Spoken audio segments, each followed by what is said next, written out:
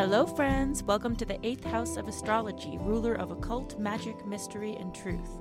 Join me, Sarah, a developing psychic medium with a scientific mind, and my good friend Eliza, a tarotist and thanatologist, as we explore through the lens of the tarot the healing hidden within the deepest and sometimes the darkest corners of the human experience.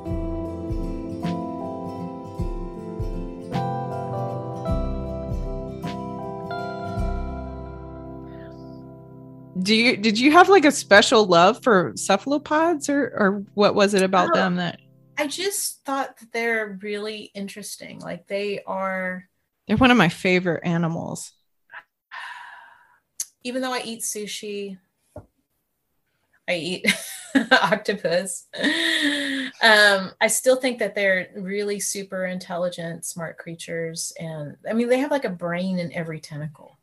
Yeah. And they can remember. I think every suction cup is it. Yeah, or something like that. And it's like they're so intelligent. And it was just also just about learning about them. Yeah. Like all the different species and how they're unique. And there was like one octopus species that, like most octopus species, as soon as they mate, they die. Like as soon as the babies are born, they're dead. They're dead. They're gone. But there is one species that continues to somehow live on, which I thought was interesting. Like they managed to mate multiple times, and that's neat. And then the mates even stay together to kind of raise the kids. Do you remember which one that you don't know? I want to say it was like maybe it was the greater Pacific octopus. It was some kind of Pacific octopus. I wondered if you might remember because it might be in your deck. Oh, it's on the lovers. It's on the one. So it's on the one that's. And so it's the same one that the male stays to raise the kids. So that's why you chose it for lovers. They just kind of hang out. I don't know if it's like really raising, but it's like they mate. They mate for life or whatever. Yeah, exactly. And it was kind of weird because it's kind of closer to kind of how mammals are. Because most of the octopuses just, it's time to mate. They're gonna die soon after, so they're not super invested in anything. Sometimes the male can inseminate more than one female, but usually like the female. I have seen an instance though that was on a film documentary where a male octopus and a female octopus mated, and then she waited until the male octopus was out of range, and she took his sperm packet and just tossed it. And he thought like, I'm going to make some babies, and she's like, nope, that guy wasn't cool enough. Oh my gosh, cool enough to die for. In other words, there was a choice to be made. Yeah, I love it. Very much the lovers, right? It was a choice to be made. Just claiming something, it's more than that. Sure. But like I like to say, science is just magic that's already known. Oh, yeah. Or it's not necessarily known. It's always somewhat that's known. The aim. Yeah, that's the aim of it, is to know. Yeah. I mean, gravity still worked before gravity was discovered. Exactly. Yeah. You don't have to believe in it. It just works, right? Exactly. It does not require faith. But it seems like magic if you don't understand it. Right. Divinity is everywhere. In other words, what you call God is in everything. It's in every cell. It's like in rocks and plants and other people and stuff. And I'm just interested in how, because I get that. I've had relationships with inanimate objects my whole life as a kid, especially. I become very close to little things, and so I always just thought that there was something in everything. It didn't matter what it was. So I just don't know how to exactly. And we're all connected to it too. It's really crazy. I mean, in each atom, there's a whole bunch of space between the nucleus and the electrons. I don't know if you've ever seen the pictures of atoms, and they have like a ball of like little balls in the center for the nucleus, and then like an electron that kind of circles around. I don't know if you've seen that picture. I've seen it. Yeah. Yeah. Well, there's a whole bunch of space between where the electron and the nucleus is. It would be like if there was like a tiny marble and you put it at the end, at the middle of a football field, like the electron would be like several football fields away. It's how much space. Wow. Is in there. So we have a lot of electrons in us. So we're mostly space wavelengths and stuff like that. So, I mean, yes, we're solid, but also there's a part of us that's like not really that solid. But yes, the tarot cards themselves, the cephalopod tarot, came about as a, not a contest, but like me and two other friends, like this is probably right around 2011, decided that we were going to make our own tarot card. I don't know why we thought this was a cool idea. Like, I think we were just reading for each other a lot. Like, and this was before I was doing readings for other people. You know, we were just reading, like a group of friends were just reading. We're like, came up with this idea, like, what if we made our own tarot cards? Like, it was such a great thing to have. Right? Yeah. And I was like, yeah, that's a great idea. Not understanding the amount of work that was involved. Like, it just seemed like, oh, this is like let's make 80 paintings of things. Yeah, I was lucky because I had the files of my digital photography and I just, you know, and just, yeah, I was lucky. But it's how I learned. I had no idea what kind of labor was involved in making it. And you think it's going to be a linear process. It is not a linear process. And so when people come up with these other tarot decks that are just like out of this world, all I can say is just must be a divine labor of love, and they're just inspired by something that's just not of this planet. It's just, it took me a lot longer. Like in my mind, I was like, I can knock this out in 3 months. It's just like a painting a day kind of thing, and then editing and what? No. You go through a process where you have to like kind of meditate each thing that's going to be on each card, why you want the thing on the card. And then compare it to other cards and make sure you're making the right choice. That's a huge one. Or like this, and I had to redo some cards because like I thought it would mean this thing, but when other people were looking at it, they came up with something different. I was like, okay, this was not clear. I need to redo it. And then of course there's also the physical editing and trying to upload it and all that other jazz that goes with it. But I meant just that the creation of the cards themselves was grueling. Like it initially started off as this fun project, and my other two friends just kind of dropped out of the thing. And like I guess they realized the same thing. Like they were going through the same process. Like, oh my God, what did we get ourselves into? What did we get ourselves into? And I was the only one that finished. And I was like, you know what? I'm going to publish these. Have you done any other decks? No. You're like, no. I was doing some other stuff. Like I did like a pendulum board at some point, and I'm thinking about doing another deck, but not another tarot deck. I may do some kind of oracle cards or something that might be a little easier. I have some stuff like in the works, but I need to figure out like, do I want to do paintings or do I want to do photography and stuff like that? Yeah, you're not deck. I and I'm still having to write the physical manual for the tarot that I created. Like I'm still writing it. Are you? I was going to ask you about that. I didn't realize that. I thought that was a choice, like to, because I kind of love that it's open to interpretation, but is that? Yes, it is. And I want it to always be open interpretation, but a lot of people have requested a little white book, and I guess I could just crank that out, a little white book, but I kind of. Yeah, I have that little PDF and it was so easy, and it just helped me. I feel like I kind of wrote it alongside when I was doing it, and I was like, oh yeah.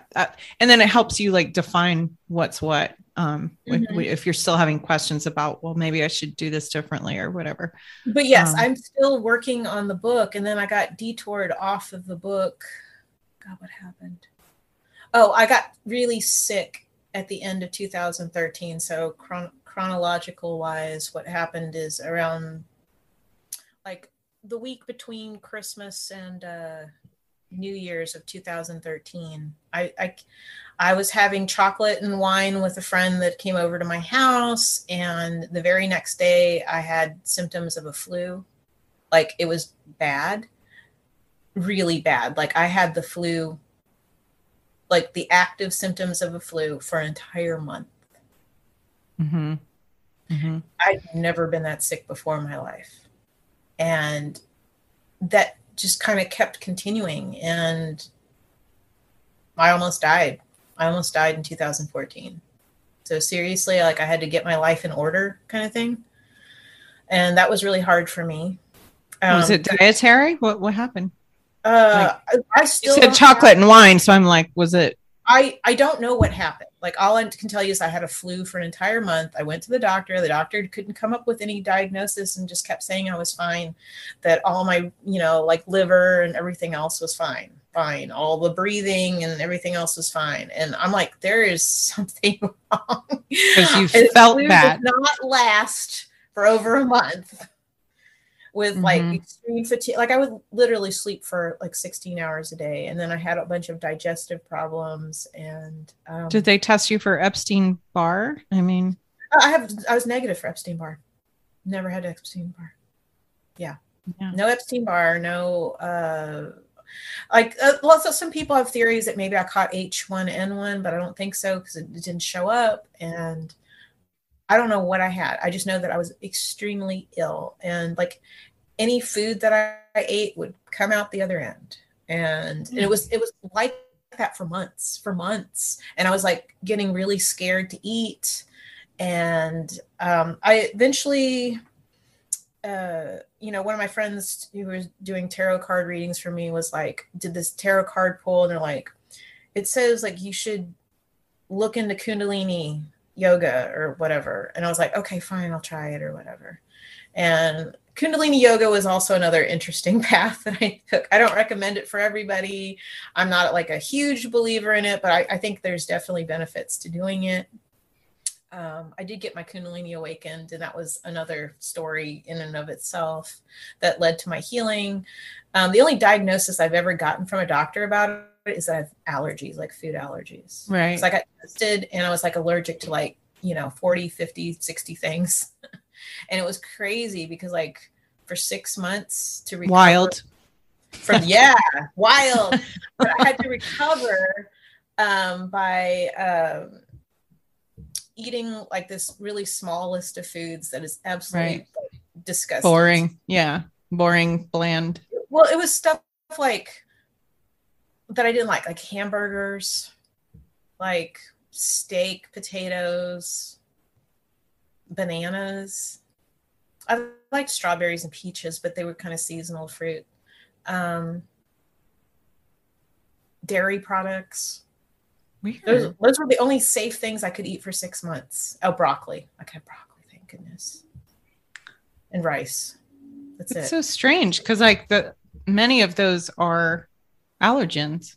Yeah. Well, you have to think about it. Like before I got sick, like my diet was very varied, but it was heavily vegetarian. Mm-hmm. So I was you tend to become allergic to the things you eat the most. Yes. So if you eat a lot of like beans and rice, guess what? You're going to be allergic to those things.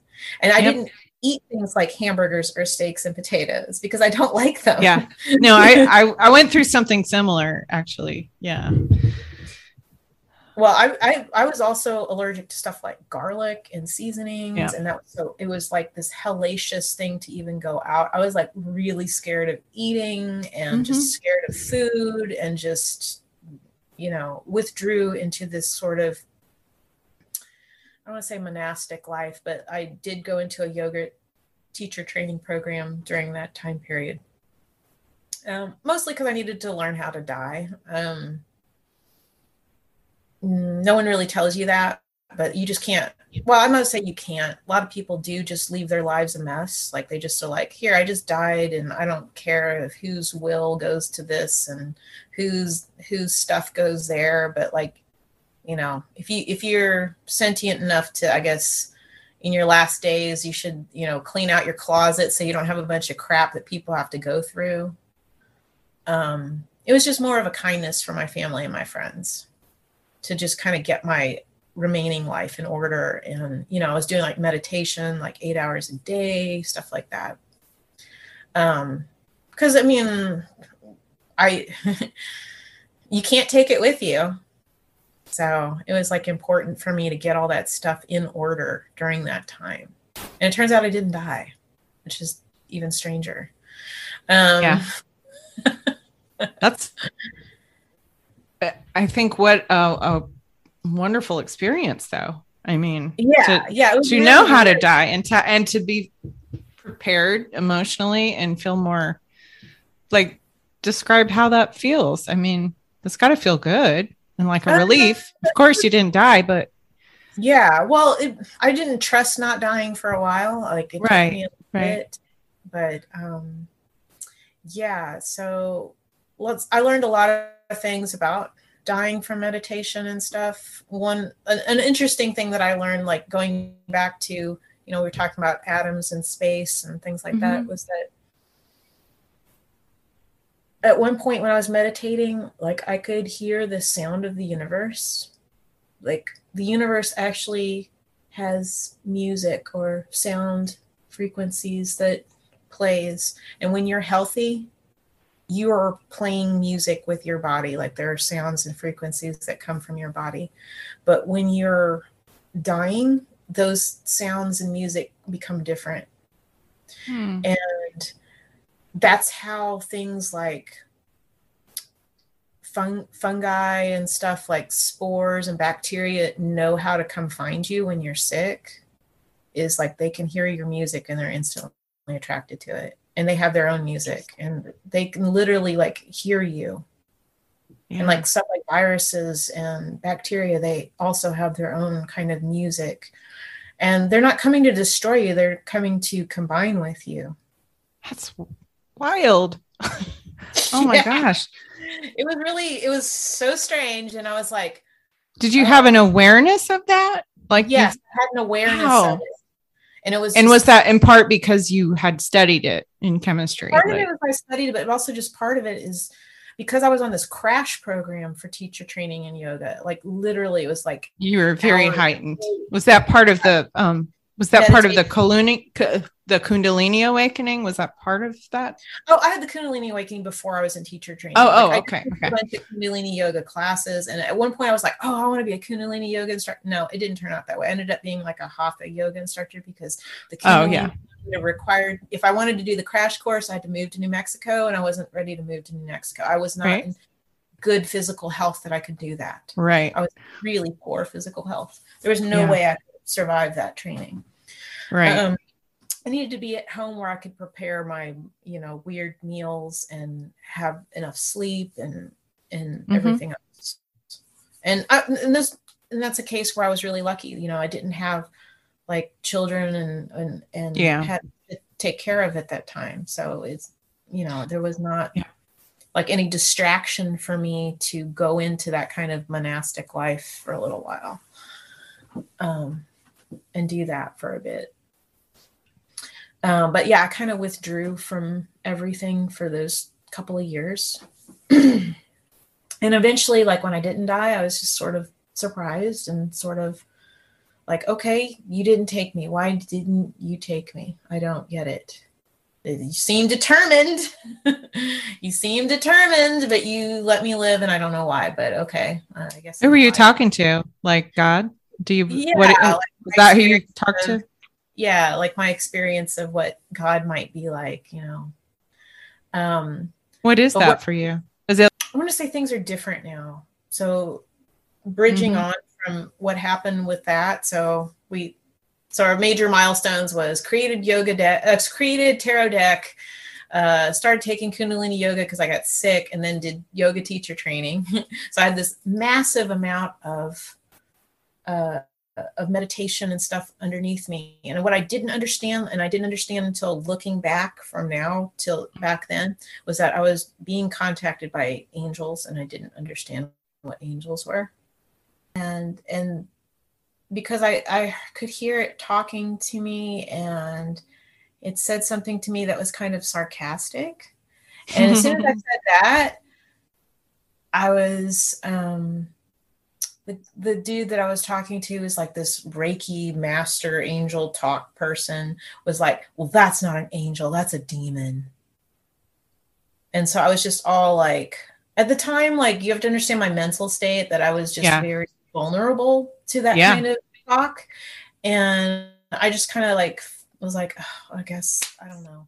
You know, I wasn't sure that was a demon, but I was like, I guess it's not an angel, and I just dismissed it. But it wasn't like, but if you were to zoom ahead to like 2020, when I was able to make contact with angels, the angel that was trying to talk to me was like, I've been trying to talk to you since 2015. Oh. And I was sarcastic because like I had encountered another person who said angels speak to you in the language that you understand the best. And if sarcasm is it, that is what they're going to choose, because they want you to understand them. They want you to listen to them. They want you to know that they're there. Right? Yeah. So how do you know it was an angel and not, like, had you ever experienced a spirit guide or a ghost or like, yeah. Well, I just wondered how you knew it was an angel and not a different entity. Okay. So it was during the pandemic. Believe it or not, Instagram, right? Because remember, angels will talk to you in the language that you know best. Yeah. Instagram. I saw an advertisement on Catland Books, which is like this metaphysical bookstore in New York City. And like, I think maybe it's in Brooklyn. And I love New York City when I visited that, because I used to go there all the time. And it had a book called Angels and Archangels by Damien Eccles on that book. And I was like, oh, well, this seems interesting. I'll go check it at a library and read it. Because during the pandemic, what are you going to do? Everything's locked down. You can't do anything. You don't have a job or whatever. Read the whole book, and there was like a ritual to open yourself up to angels. So this angel, did they help you come out of that bad? Like, so how did that, so tell that story. How did you come out of such poor health? Well, for one thing is all that Kundalini yoga and meditation and stuff, I was able to establish a link from my mind to my body. Like, apparently, like, there wasn't a strong enough link. Stuff about like Myers-Briggs. Yeah. So certain people are sensory and certain people are more intuitive. Sensory people are a lot luckier in that, like, if they don't feel good after they ate some kind of soup, they know to avoid that kind of. They're more like an animal. They're more like in this animal. Like they literally like, okay, I didn't feel good sleeping 6 hours a day. I think I'll sleep 7 hours next time. It's like they don't have to question stuff. But like, if that link is weak, you have to build it up. Like between I'm very strong IN. The others have fluctuated. I'm INFP at this point. I'm an INFP. Yeah, I'm strong. I could tell. I have been an INTJ in my child. For one thing, I named it, so I called it like the dragon. And I was like, I'm going to make friends with this dragon because I need to be with this dragon so that we can get along, so that, we can live our lives and whatever. And so I was like, do you have that book? Did you have the book? There's no such thing as a dragon? No. What book? Oh my God. So it's a little boy. It was one that I grew up with. We had a lot of children's books. And it just, it was a little boy. He said, look, everyone, I have a dragon. Like, he tells his family, you know how books are set up like this. Mm-hmm. He tells his mom, tells his dad.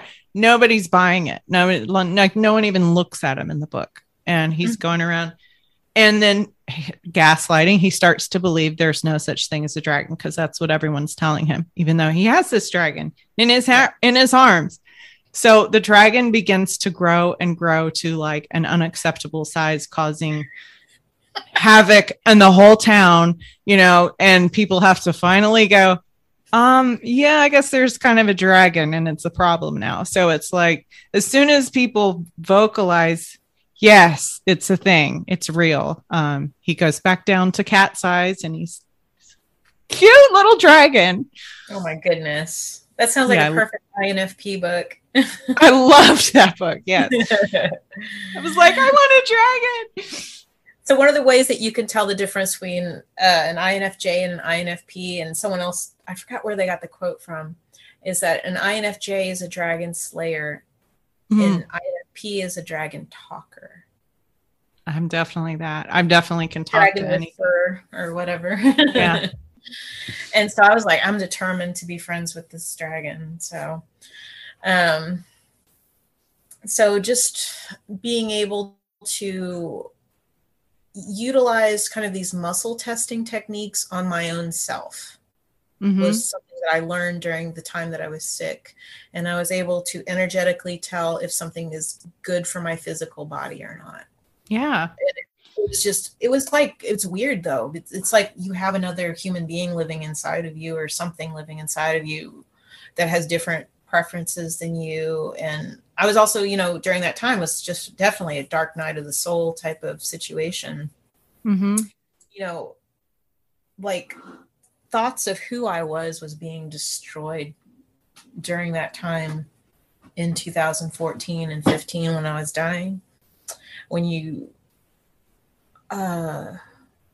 you think to yourself, here's a perfect example. Like I thought of myself as being a foodie, and this whole thing with the food restrictions and stuff was like, you're not a foodie. You're allergic to all this crap. It was just like, I so get that. I so get that. I know. I had a wine blog, and I can't drink wine anymore. Yeah, that's kind of my experience with having all the problems with my female organs and motherhood, and like it all happened at once. It was like empty nest, and all your stuff doesn't work, and you need to shut it off, and like so it just completely caused me to go, who am I? Like that's always been my thing. Who am I?